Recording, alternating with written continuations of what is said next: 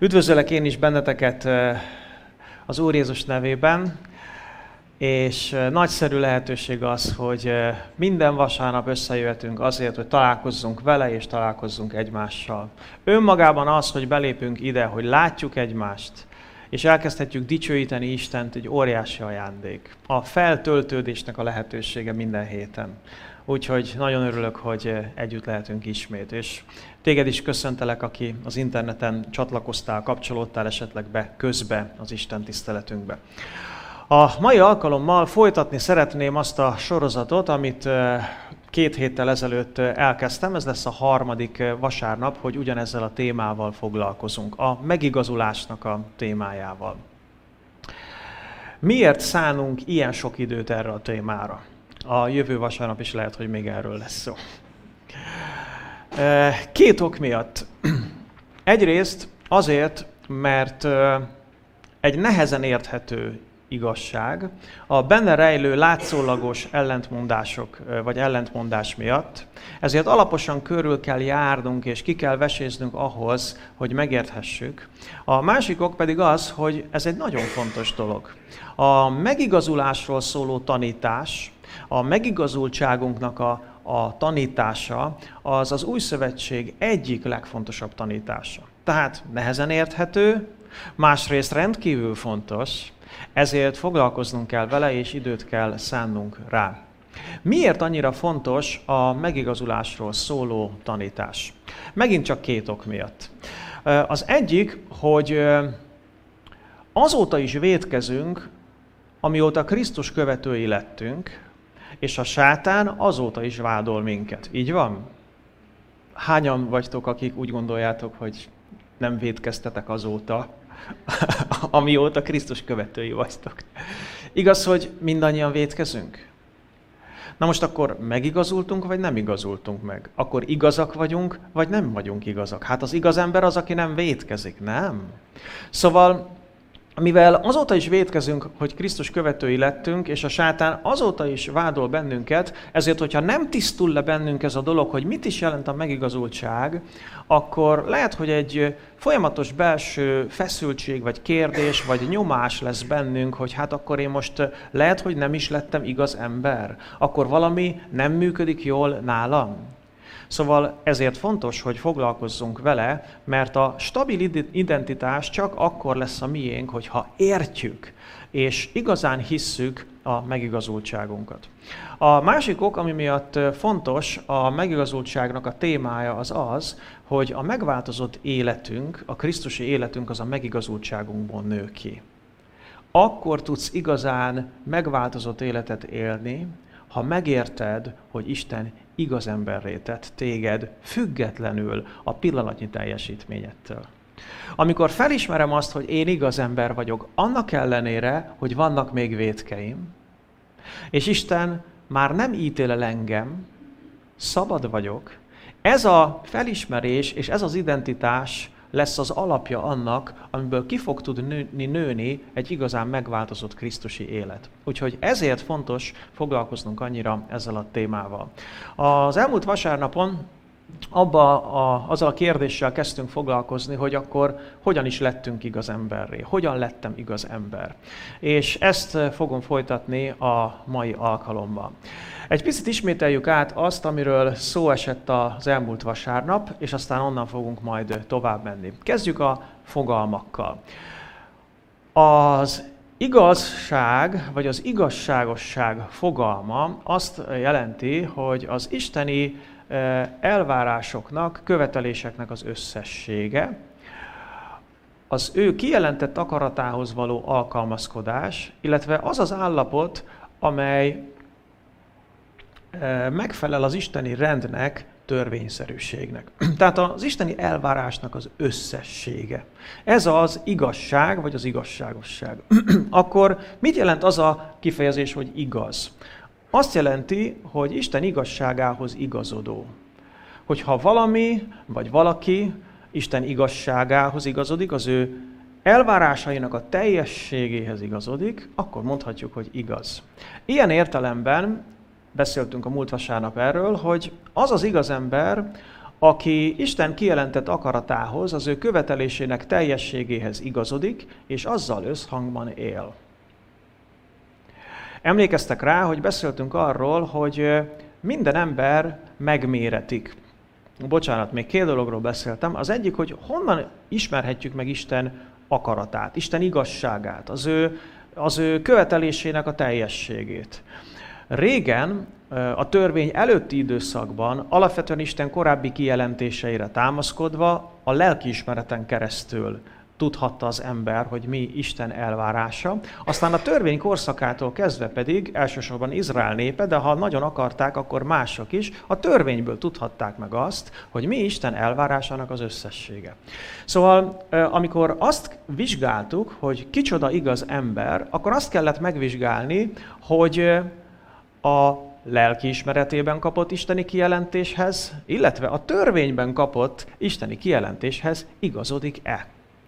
És emlékeztek, megbeszéltük, hogy ha reálisan, teljes körűen valakit megmérünk ezen a mérlegen, akkor sajnos az ember könnyűnek találtatik. Ahogyan Isten mondta Belsazár királynak azon a bizonyos éjszakán, hogy megmérettél és könnyűnek találtattál. A római levél teljesen világosan beszél arról, hogy mi mindannyian bűnösök vagyunk. Akár melyikünket méri meg ez a mérleg, mindegyikünkkel kapcsolatosan ugyanaz lesz az eredmény, hogy bűnösök vagyunk. Így írja a Róma levél 3. fejezetében a Biblia 9. verstől. Mi tehát az igazság? Különbek vagyunk? Egyáltalában nem. Hiszen előbb már kimondtuk azt az ítéletet, hogy zsidók is, görögök is mind bűnben vannak, amint megvan írva, nincsen igaz ember egy sem, nincsen aki értse, nincsen aki keresse Istent, mind elhajlottak, valamennyien megromlottak, és nincsen aki jót tegyen, nincs egyetlen egy sem. Azt hiszem, hogy ennél egyértelműbben nem is lehetne hangsúlyozni ezt a dolgot, hogy minden ember megromlott, és hogy nincsen igaz ember egy sem. Bármelyikünket mérjük meg azon a mérlegen. Bármelyikünket hasonlítjuk hozzá Isten elvárásainak az összességéhez, Isten tökéletességéhez, akkor mindannyian bűnösnek találtatunk. Ez az oka annak, hogy sátánnak a vádlása különösen is érzékenyen érint bennünket. Mert hogy a vádló, az ügyész, az nem alaptalanul vádol bennünket. Persze alaptalanul is sokszor, de alapvetően mégis alappal vádol bennünket. És akkor, amikor mi magunk is tudjuk, hogy nem vagyunk igazak, amikor mi magunk is ismerjük a hibáinkat, a bűneinket, a kudarcainkat, a gyengeségeinket, akkor egyszerűen védtelenek vagyunk a vádló kárhoztatásával szemben. A megigazulás, erről beszéltünk az elmúlt alkalommal, ugye benne van a szóban, azt jelenti, hogy valaki nem volt igaz, de azután igazzá válik, megigazul. Nem voltam igaz, de azután igazzá válunk. Itt is bemutattam ennek a szónak a jelentését, igazzá válik, megigazul, vagy igazzá tesz Isten oldaláról, megigazít. Szóval akkor igazul meg valaki, amikor igaznak, ártatlannak, törvényesnek nyilvánítatik, illetve Isten kijelentett igazságával összhangba kerül. A másik oldalról ez az, amit Isten tesz azzal az emberrel, akit megigazít. Mit tesz vele? Igaznak, ártatlannak, törvényesnek tart, tekint, igaznak nyilvánít, igazol, illetve Isten kijelentett igazságával összhangba hoz. Úgyhogy az az ember, aki megigazult, az Isten igazságaival összhangba került, Isten kinyilvánította róla azt, mint a legfőbb bíró, hogy nem bűnös, sőt azt, hogy igaz ember, annak ellenére, hogy amúgy nem igaz. És ez az az ellentmondásosság, amit említettem az elején, ami miatt nehéz megértenem megigazulást. De hát hogy lehetnék igaz Isten előtt, ha egyszer tudom, hogy nem vagyok igaz?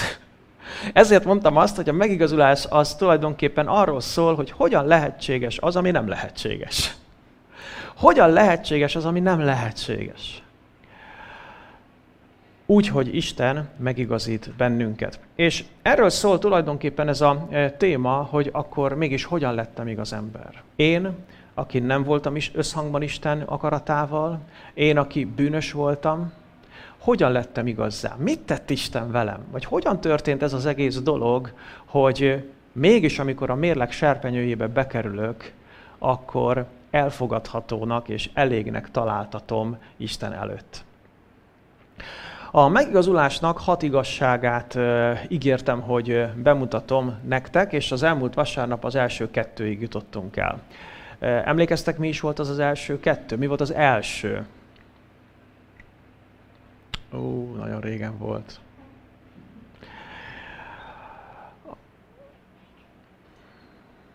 Az első úgy szólt, hogy nincs saját igazságom, csak Isten tehet igazzá.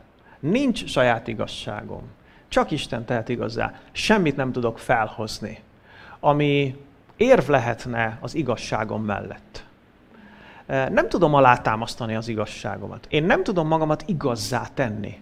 Ha egyszer nem voltam igaz, bűnös voltam, akkor semmi nincs, amit én tehetnék annak érdekében, hogy mégis igazzá váljak. Egyetlen egy lehetőségem van, hogyha Isten tesz engem igazzá. És ez az első igazság a megigazulással kapcsolatban, hogy nem mi tettük magunkat igazzá, hanem Isten tett bennünket igazzá.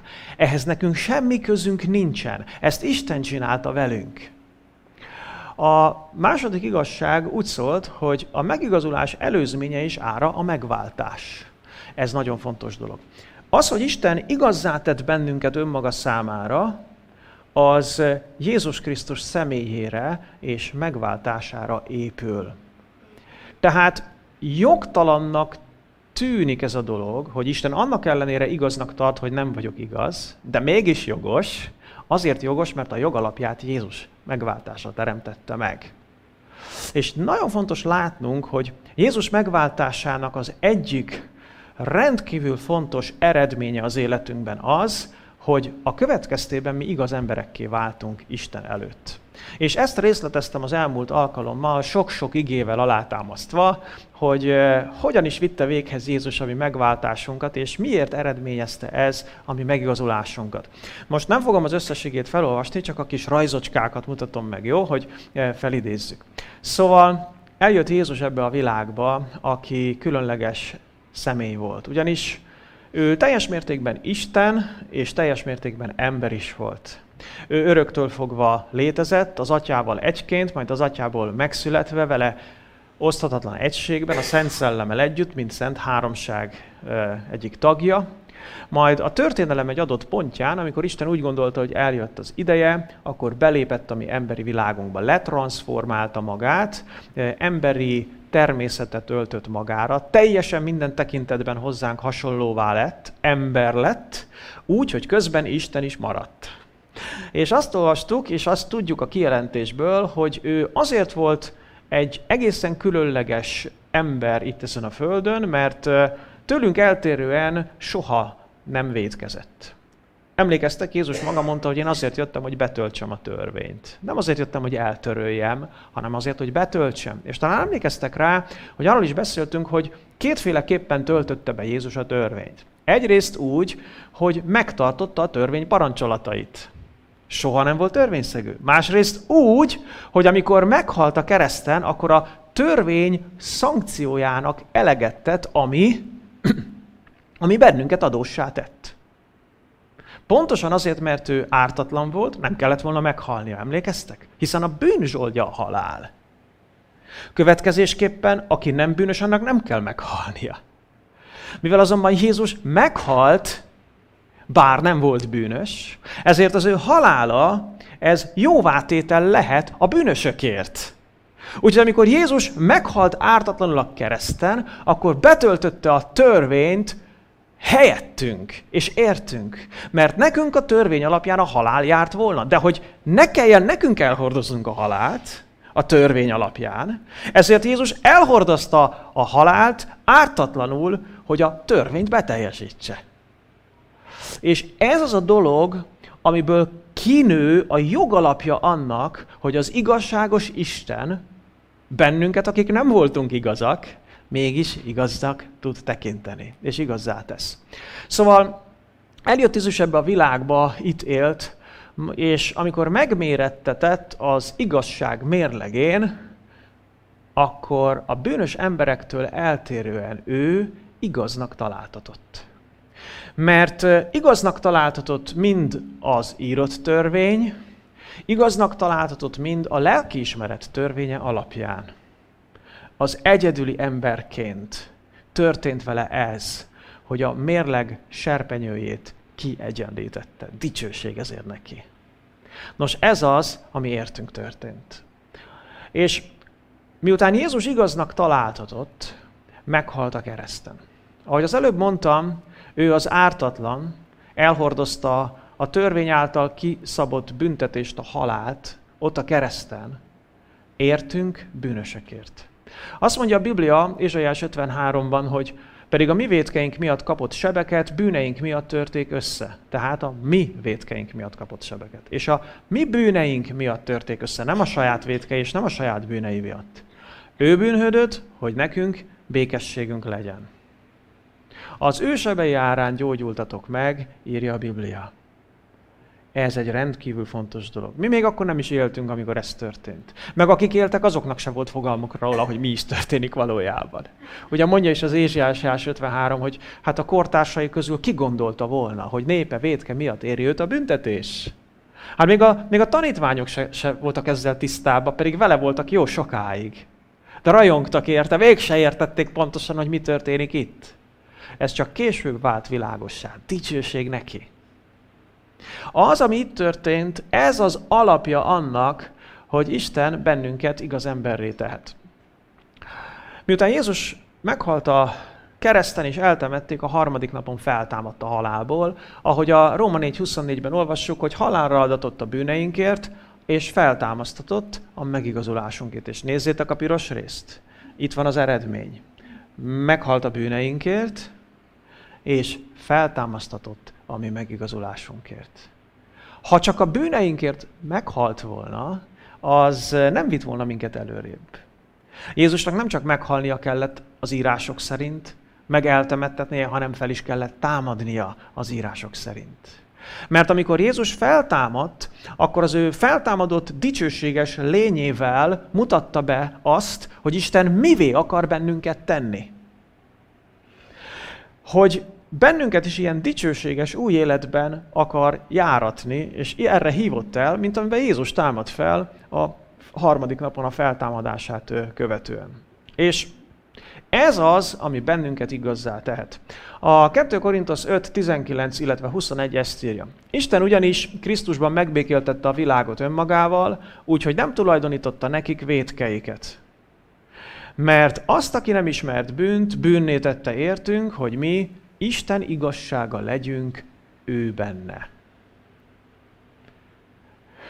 És akkor innen folytatom tovább, és ígértem, hogy ma újabb 4 igazságot fogok körbejárni, bemutatni, feltárni a megigazulással kapcsolatban. Egyébként a múlt vasárnap ezekről már szó esett, csak nem konkretizáltuk így, nem emeltük ki, de most ezt szeretném tenni. Szóval a harmadik igazság a megigazulással kapcsolatban így hangzik, hogy a megigazulás révén nyert igazság átruházott igazság. Ez egy kulcskifejezés, ez az átruházás. Mit jelent átruházni? Na szóljatok hozzá.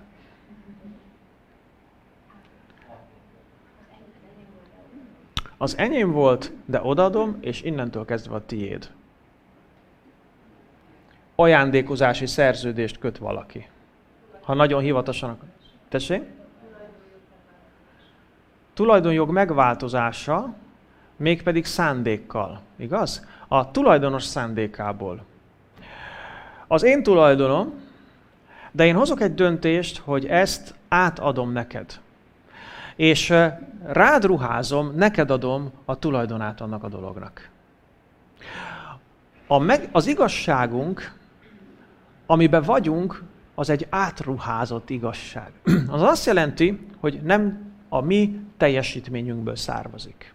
Hogy nem mi értük el. Hogy ez nem bennünket jellemez. Ez nem a mi vizsgaeredményünk. Ez nem a mi osztályzatunk. Hanem az Isten fia, miután betöltötte a törvényt, meghalt a bűneinkért, majd feltámadt a halálból, azt mondta, hogy az én igazságomat átruházom rád. És én igaz vagyok Isten előtt. Pontosan olyan igaz vagyok, amilyen igaz Jézus. Ez egy átruházott igazság. Nézzétek, hogy mit látunk ebben a két Biblia versben. Azt mondja, hogy Isten ugyanis Krisztusban megbékéltette a világot önmagával úgy, hogy nem tulajdonította nekik vétkeiket. Erről a múltkor már beszéltünk. Neki tulajdonított. Én voltam a bűnös, nekem voltak a vétkeim, de Isten az én vétkeimet átruházta Jézusra. Bűnné tette értem.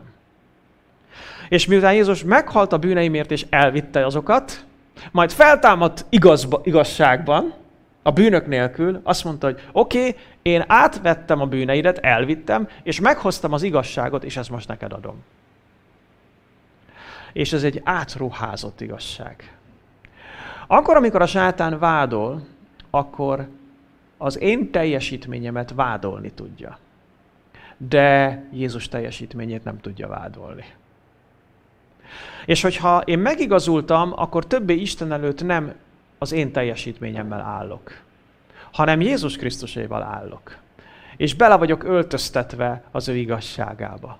És ezért soha nem magamra kell néznem, nem szabad magamra néznem. Akkor, amikor megítélem azt, hogy igaz ember vagyok, vagy nem vagyok igaz ember vagyok, akkor sohasem szabad a saját teljesítményemre néznem. Ha magamra nézek, és ez alapján akarom meghatározni, hogy igaz vagyok-e, vagy nem, elbuktam. De pontosan azt jelenti a megigazultság, hogy többé nem magamra kell néznem, hanem Jézus Krisztusra. És amikor Isten előtt állok, akkor tulajdonképpen Krisztusba öltözve állok ott előtte. Amikor a sátán, mint ügyész előtt állok, akkor is Krisztusba öltözve állok ott. Az ő igazsága az, amiben Isten engem beleöltöztetett. Emlékeztek, hogy volt egy szakasz, amiben beleolvastunk az elmúlt alkalommal, és most szeretném szintén elővenni, így a maga teljességében, a Római Levél 3. fejezetében, a 23-tól 26-ig. Ezt írja Pál apostol. Mindenki vétkezett, és hiával van az Isten dicsőségének. Ezért Isten ingyen igazítja meg őket kegyelméből, miután megváltotta őket a Krisztus Jézus által. Mert az Isten őt rendelte engesztelő áldozatul azoknak, akik az ő vérében hisznek, hogy igazságát megmutassa. Isten ugyanis az előbb elkövetett bűnöket elnézte türelme idején, hogy e mostani időben mutassa meg igazságát. Mert ahogyan ő igaz, igazzá teszi azt is, aki Jézusban hisz. Ebben a 3 bibliaversben gyakorlatilag benne van a megigazulásnak az összes igazsága. Megtalálható benne az, hogy nincs saját igazságom, igaz? Mert bűnös vagyok. Megtalálható benne az, hogy ezért Isten tesz engem igazzá. Ez nem az én művem. Ezt Isten csinálta velem. Benne van az is, hogy a megigazulásom ára a megváltás. Jézus Krisztusnak a megváltása. Miután megváltott, azután igazít meg. Ugye mondtam a múltkor, hogy ha nem váltott volna meg, nem tudna megigazítani. De miután megváltott, azután megigazít. És nézzétek, hogy itt van benne ez a harmadik igazság is, hogy ez egy átruházott igazság. A múltkor is teljesen belelkesedtem ettől az utolsó mondattól, amit pirossal írtunk, és most szeretném, ha együtt újra egy kicsit belelkesednénk ettől. Szóval nézzétek meg, mit mond a Biblia. Azt mondja, hogy mert ahogyan ő igaz, kicsoda az ő? Maga Isten. Maga Isten, maga Jézus. Mert ahogyan ő igaz, igazzá teszi azt is, aki Jézusban hisz. Na most ez az, ami észbontó. Hogy ahogyan ő tökéletes és igaz, úgy én is tökéletes és igaz vagyok, mert hogy ezt megtette velem. Csaba, veled megtette? Meg. Zsuzsa, veled megtette? Attila, veled megtette? Hát igen. Megtette. És én tudom, hogy a többségetek, akik itt vagytok, veletek az Isten ezt megtette. Olyan igaz vagy, amilyen igaz az Isten. Ugye erre mondtam azt, hogy na, azért ez már elég nagyképű állítás. De miért igaz ez? Mert nem rólam szól, hanem róla. Mert ez egy átruházott igazság. Mert az ő maga igazságát átruházta rám. És ezért totálisan tökre immunis lettem minden sátáni vádlásra.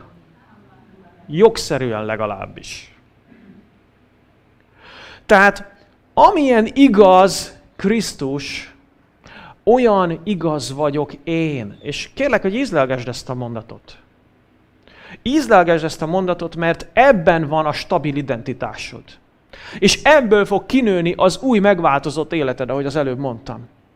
Hogyha ezt nem tudod elhinni, hogyha nem szívod mellre ezt a dolgot, nem érted meg, nem hangolódsz rá, hogy olyan igaz vagy, amilyen igaz Krisztus, akkor nem lesz stabil az identitásod. Miért? Mert továbbra is vétkezel, és a sátán továbbra is vádol. És nem fogsz tudni igazán megváltozott életet élni, mert még mindig egy ilyen gyarló, bűnös, romlottnak tekinted magadat. A megváltozott élet azt mondja, hogy én már nem ez vagyok, ezért nem így fogok viselkedni. Én már igaz vagyok. Hát hogy viselkedhetnék úgy, mint egy bűnös? És annak ellenére kell ezt mondanom, hogy még látom a vétkeket magamba. Szóval ez egy átruházott igazság. Én az elmúlt hetekben olyan sokat gondolkodok ezen. Nem csak ilyenkor szombat éjszaka, vagy nem tudom, mikor készülök a prédikációra közben, hanem folyamatosan. És annyira megnyugtat. És annyira, hogy mondjam, felszabadít.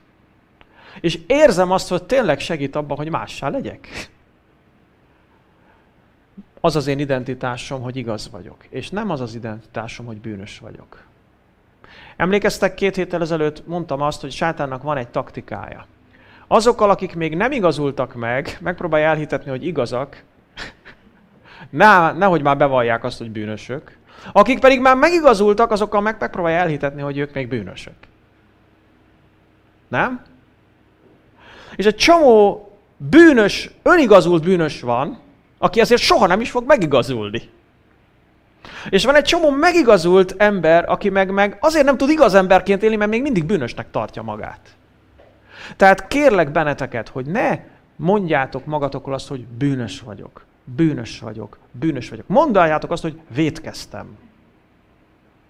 De ne azt, hogy bűnös vagyok. Kell azt mondanom, hogy vétkeztem az Úr előtt. Bocsáss meg a mi vétkeinket, amiképpen mi is megbocsátunk az ellenünk vétkezőknek. Igaz? Tehát a napi imánknak, a szellemi spirituális higiénének a része az, hogy rendszeresen megvalljam az Úr előtt a vétkeimet. De nem vagyok bűnös. Mert igaz vagyok Krisztusban. És ez a megigazulásnak a lényege. Hogy bár vétkezek, de nem vagyok bűnös. Mert a vétkek honnan jönnek? Az óemberemből. A régi természetemből jönnek a vétkek. És amíg a testben élek, az itt lesz. Tehát fog produkálni vétkeket.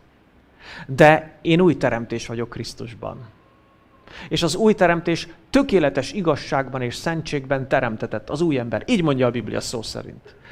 Hogy az új ember tökéletes igazságban és szentségben teremtetett. Igaz, mint ahogyan Krisztus igaz. Igaz, mint ahogyan Isten igaz. És én az identitásomat nem a régi természetemhez kötöm, és nem abból nyerem, hanem az újhoz kötöm, és az újból nyerem. Tehát a megigazulás révén nyert igazság az egy átruházott igazság. Dicsőség az Úrnak. Menjünk tovább, nézzük a 4. igazságot a megigazulással kapcsolatban, ami így hangzik, hogy a megigazulás kegyelemből van, az érdemeinktől függetlenül. Hol találjuk ezt az igazságot ebben a szakaszban? Itt a pirossal kiemelt szavakban. Mindenki vétkezett és hiába van Isten az Isten dicsőségének, ezért Isten ingyen igazítja meg őket kegyelméből. Kegyelméből. Ingyen az ő kegyelméből. Pontosan, tudjátok, az, hogy mi fizetni akarunk mindig Isten jóságáért, az abból fakad, hogy szembesülünk a gyarlóságunkkal. Igaz, hogy az egy teljesen természetes, automatikus ösztön, hogyha valamit elrontottam, jóvá akarom tenni? Benned ez van? Ugye? Tehát vannak, akik elaltatják magukban ezt a mechanizmust, de azért úgy a embrió formában azért mindenkiben ott van ez a mechanizmus, hogyha elrontottam valamit, akkor az jóvá kell tennem. És egyszerűen ugye Ágnes asszony a ruháját a patakban mossa. Tehát, hogy az ember, amikor érzi, hogy tisztátalanná lett, akkor így ösztönösen, sokszor kényszeresen próbálja magát valahogy tisztává tenni. És egy csomó mindent az emberek azért csinálnak, hogy jóvá tegyenek dolgokat. Szinte nem is fogják föl, de ez a jóvátételi mechanizmus, ez ott van. És mivel ez ott van bennünk, ezért nagyon nehéz azt felfognunk és elfogadnunk, hogy Isten ezt a fantasztikus, felfoghatatlan ajándékot, hogy ugyanolyan igazzá tesz, mint ő igaz, azt nekünk ingyen odaadja. Kegyelemből. De ez az igazság. A kegyelem az Istennek a jóságából fakadó, Istennek a szeretetéből, pontosabban öröméből fakadó jó indulata. Ugye a karisszó a görögben, ez a kegyelem, az a kairo igéből származik, ami azt jelenti, hogy örülni, örvendezni. Tehát amikor valaki örvendezik, akkor jó dolgokat tesz, még a rossz emberekkel is. Most képzeld el, hogy lotton nyersz, 5-öst nyersz a lotton. És nem tudom én, és marha boldog vagy. És akkor érted, lehet, hogy jön a mogorva postás, és azt mondja, tessék, itt van 100 000 forint zseb, micsoda, borra való. De ugye abból jó sok bort vehet magának, valószínűleg venni is fog, és hogy gyűrűzik tovább az öröm. De a kegyelemnek az a lényege, hogy amikor az Isten boldog, amúgy mindig boldog, az Isten az ő öröméből, az ő boldogságából jót tesz velünk. Tehát a kegyelem az nem a mi jóságunkról szól, hanem Isten jóságáról. Az nem a mi örömünkről szól, hanem Isten öröméről szól. És mivel Isten jó, ezért az ő kegyelméből jókat ad azoknak is, akik nem érdemlik meg. Szóval a megigazulás, ez a fantasztikus ajándék, ez kegyelemből van. Teljesen kegyelemből van. A római levelet, ahogy tanulmányozgatom mostanában, és próbálom felfogni, akkor így egy-egy mondat így kiugrik belőle, és így orba ver, és szíven talál. És például egy ilyen mondat van a Róma 11.6-ban, ahol azt írja Pál, hogy ha pedig kegyelemből van, akkor már nem cselekedetekért, mivel a kegyelem akkor már nem volna kegyelem.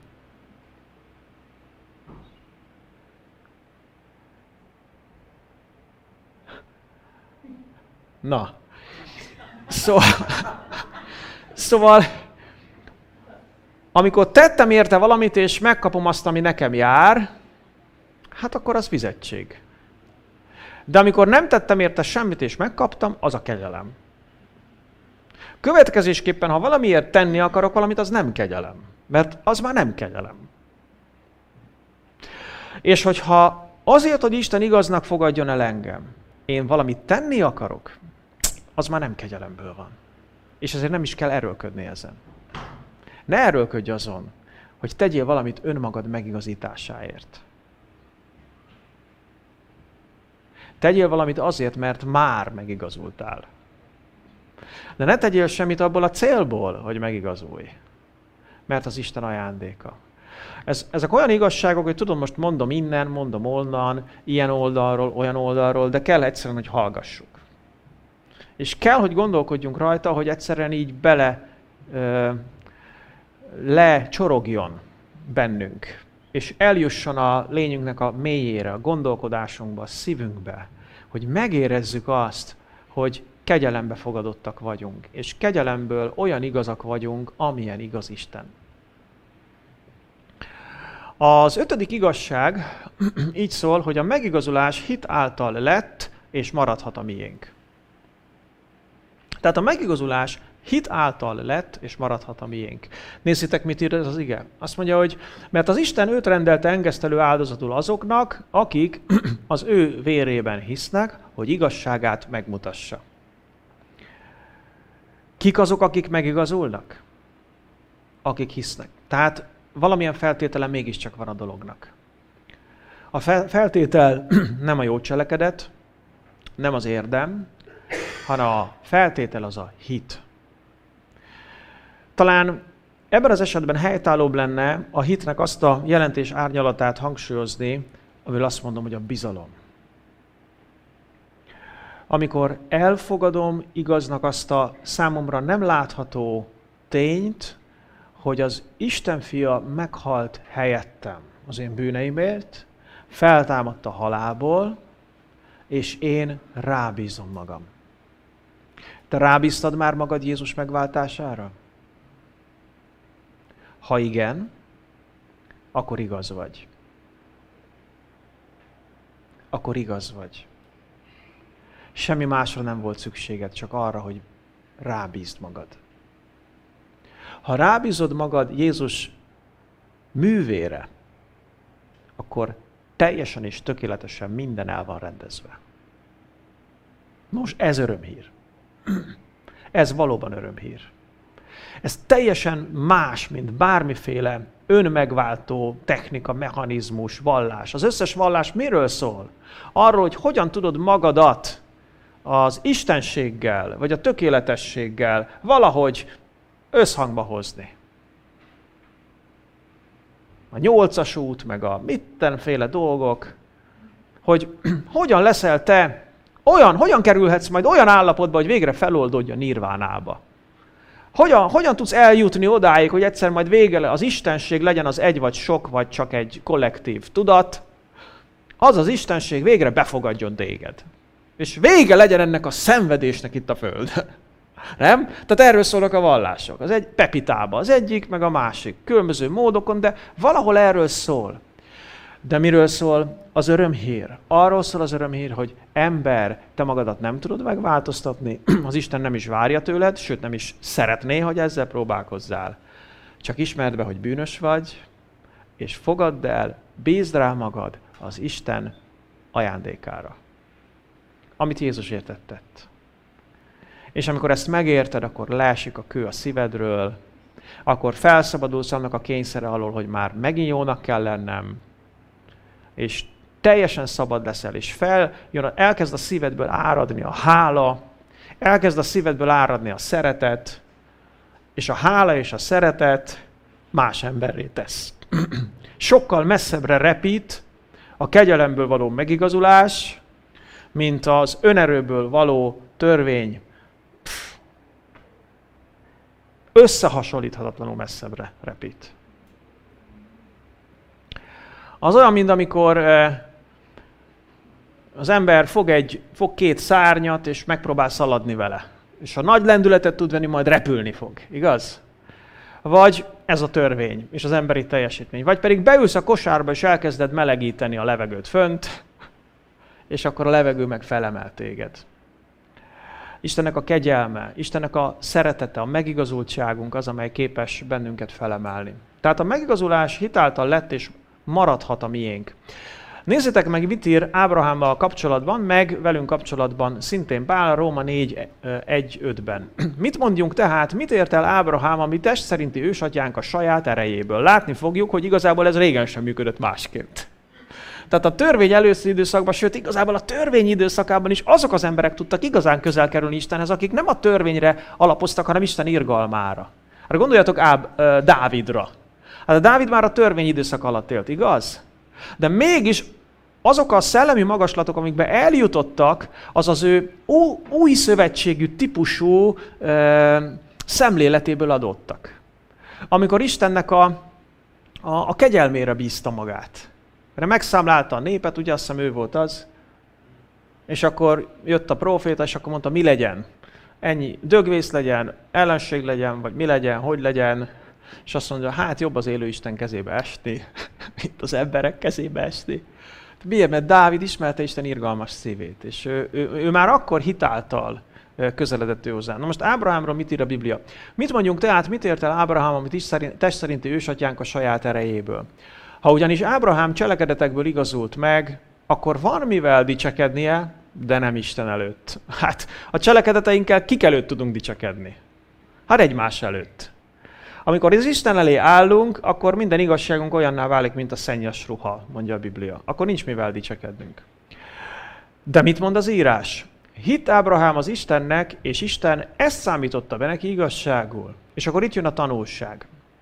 Aki fáradozik, annak a bért nem kegyelemből számítják, hanem azért, mert tartoznak vele. Aki pedig nem fáradozik, hanem hisz abban, aki megigazítja az istentelent, annak a hite számít igazságnak. Akkor most fáradozunk, meg akarunk dolgozni érte, és bért akarunk kapni Istentől, vagy pedig hiszünk Jézus Krisztusban. Azt mondja a Biblia, hogy ez a megigazulás. Ez hitből van. Nézzétek meg ezt az 5. igazságot. Úgy írtam föl, hogy a megigazulás hit által lett, és maradhat a miénk. Na most ez nagyon fontos, ez a második része. Mert vannak olyan Krisztusban hívő emberek, akik hiszik azt, hogy a megigazultságuk hit által lett az övék. De ha már az övék, akkor cselekedetek által kell megőrizniük. Igaz? Na jó, megkaptam ajándékba, de most aztán már nagyon kell vigyázni rá. Kaptál egy szép fehér ruhát az Úrtól, makulátlan, tiszta, de most aztán jól vigyázz arra a fehér ruhára, ne legyen rajta egy semmiféle folt, mert aztán majd leveszi rólad az Úr. És így tovább, és így tovább. És fontos, hogy lássuk, hogy ha hitből lett a miénk, akkor hitből is marad a miénk. Nem azért van üdvösségem, mert miután tiszta lapot kaptam az Úrtól, most már azért összeszedtem magam. Nem tudom összeszedni magam. Illetve ha össze is tudom szedni, az még mindig nagyon kevés lesz. Hitből maradt az enyém. Mindaddig, amíg Jézusban hiszek, addig igaz vagyok. És nem tud a ruhám tönkre menni.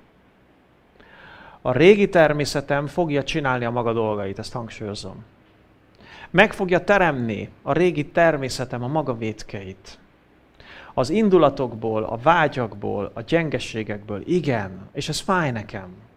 És ezt meg kell tanulnom valahogy kezelni. De az új teremtés, amely igaz, tökéletes, az érinthetetlen. És mindaddig, amíg Jézusban hiszek, mint megváltóbban, addig igaz ember vagyok. Nem a cselekedeteim alapján, hanem az ő belé vetett hitem alapján. És aztán a 6. utolsó igazság a megigazulással kapcsolatban így szól, hogy a megigazulás egy konkrét esemény. Na most ez is nagyon lényeges. Vannak, akik úgy gondolkodnak róla, hogy a megigazulás az egy folyamat. Hogy hát most már igazabb vagyok, mint tegnap voltam, holnap reményeim szerint még igazabb leszek, aztán visszaesek. Ugye 1 előre, 2 hátra.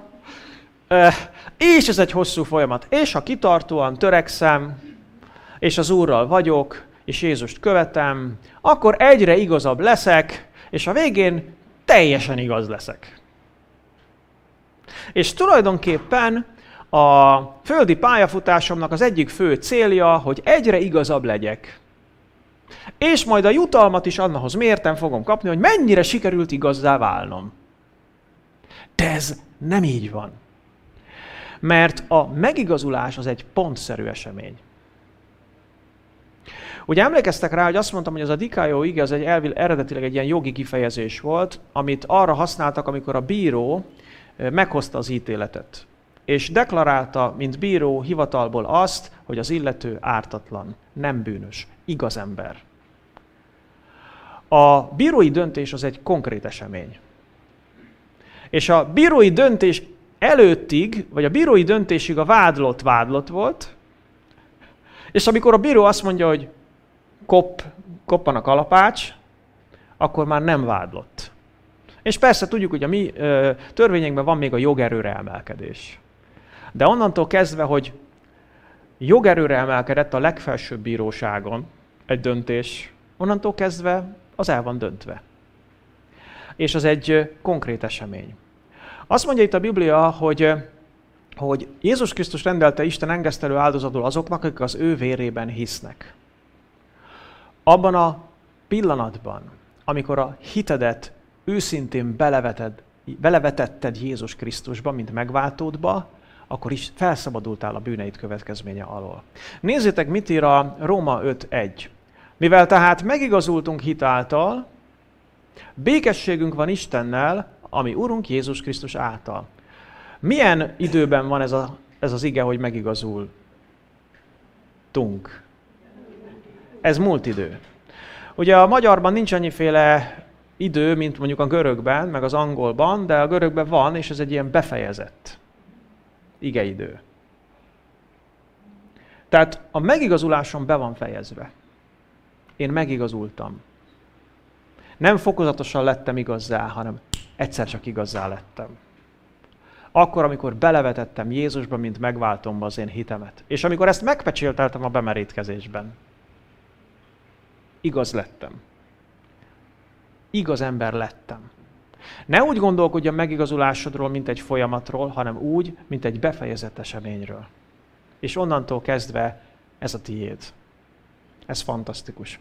Tudjátok, mi az, ami fokozatosan történik? Az a megszentelődés. A következő prédikációs sorozaton majd arról fog szólni. De a megigazulás az egy pontszerű esemény. És a megszentelődés az, ami egy folyamat. De figyelj csak előre bocsátom. Spoilerezek. Tehát nem a megszentelődés eredménye lesz a megigazulás, hanem a megigazultság eredménye lesz a megszentelődés. És akkor ezzel elmondtam mindent, amit majd részletesen ki fogok fejteni. Ez nagyszerű dolog. Azért tudok megszentelődni, mert már megigazultam. És akkor előttem van a pálya. És ez egy csodálatos dolog. Szóval gondolkodjatok magatokról így, hogy megigazultatok. Akkor szedjük össze, mi volt a 6 igazság. Első. Nincs saját igazságom, csak Isten tehet igazzá.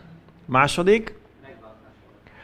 A megigazultságunk előzménye és ára, vagy a megigazulásunk előzménye és ára a megváltás. A harmadik. A megigazultság által nyert igazság az egy átruházott igazság. A negyedik, hogy kegyelemből kaptuk, függetlenül az érdemeinktől. Az ötödik, hogy hitáltal lett és maradhat a miénk. És a hatodik, hogy a megigazulás egy konkrét esemény. Nincs vége még a prédikációnak, ne örüljetek. Egy dolgot szeretnék még elmondani nektek. Furcsa is lett volna, mi, hogy ilyen hamar befejezzük. Van egy dolog, amit fontosnak éreztem még ide tenni. Az, hogy hát azért legyünk őszinték, vannak emberek, akikkel kapcsolatban nem gondolnánk, hogy úgy járna nekik ez a fantasztikus ajándék, nem? Tehát azért neked is lennének tippjeid, hogy na őt azért ne. És ezért van egy kérdés, amit szeretnék itt a végén tisztázni, ami úgy szól, hogy ki igazulhat meg? Ki az, akinek része lehet ebben a kimondhatatlan nagy ajándékban? Ehhez egy történetet szeretnék elmondani, amit igazából Jézus mondott el, és nem példázat, valószínűleg tényleg megtörtént. Lukács 18-ban olvasható. Azt mondta Jézus, vagy így van megírva. Némely elbizakodott embernek, aki igaznak tartotta magát, a többieket pedig lenézte, ezt a példázatot mondta Jézus. 2 ember ment fel a templomba imádkozni. Az egyik farizeus, a másik vámszedő. A farizeus megállt, és így imádkozott magában. Isten, hálát adok neked, hogy nem vagyok olyan, mint a többi ember. Rabló, gonosz, parázna, vagy mint ez a vámszedő is. Böjtölök 2-szer egy héten, 10-edet adok mindenből, amit szerzek. Dicsőség az Úrnak. Hát szerintem az Úr egyszerűen úgy érezte, hogy számára megtiszteltetés, hogy egy ilyen nagyszerű követője van neki, nem? Tehát ez van. A vámszedő pedig távol állva még a szemét sem akarta az égre emelni, hanem a mellét verve így szólt, Isten, légy irgalmas nekem, bűnösnek. Mondom nektek, ez megigazulva ment haza, nem úgy, mint amaz. Mert mindenki, aki felmagasztalja magát, megaláztatik, aki pedig megalázza magát, az felmagasztaltatik.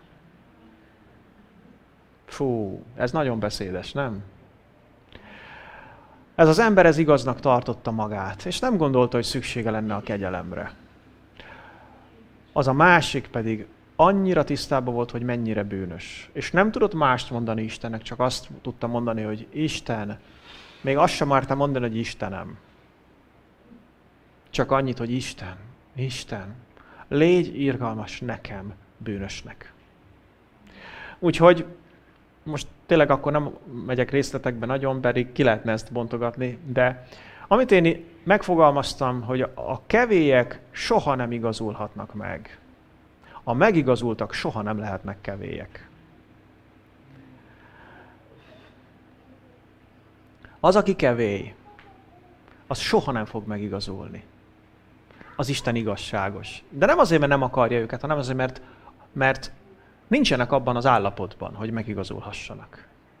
A megigazulás ajándékát az emberek a gödör alján kapják.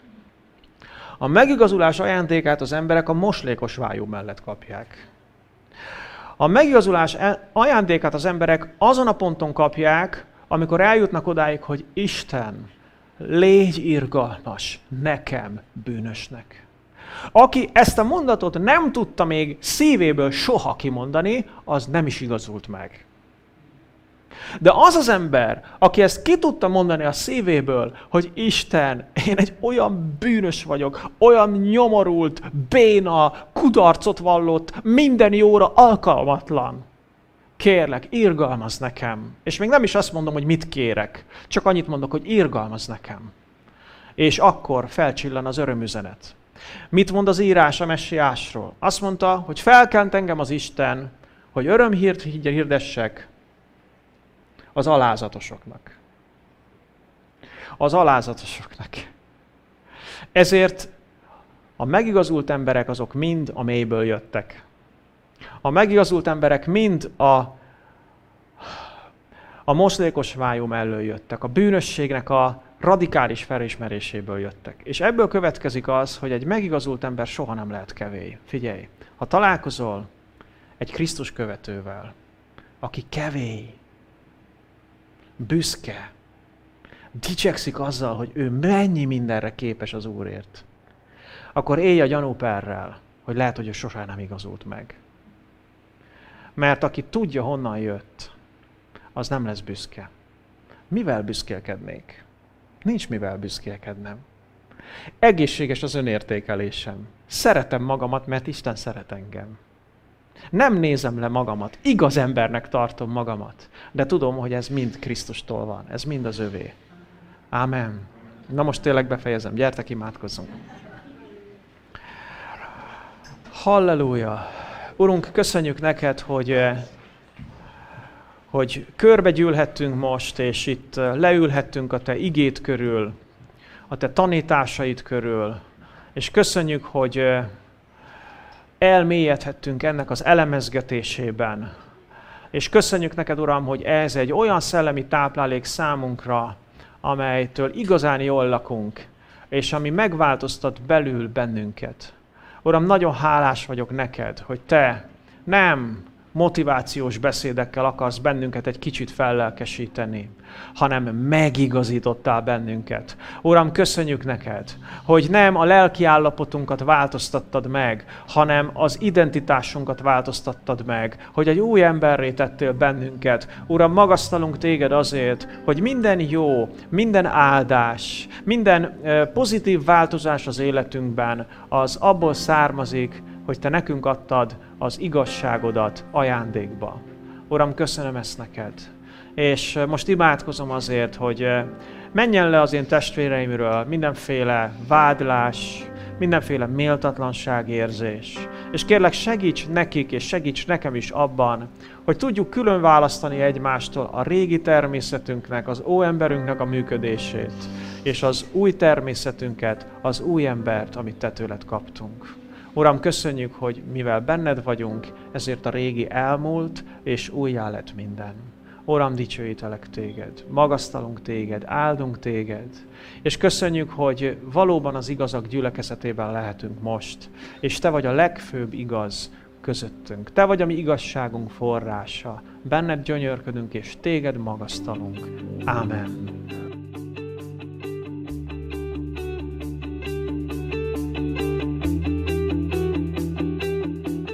Kedves hallgatóm, örülök, hogy ebben az üzenetben velem tartottál. Kívánom és imádkozom érte, hogy Isten használja fel a javadra mindazt, amit hallottál.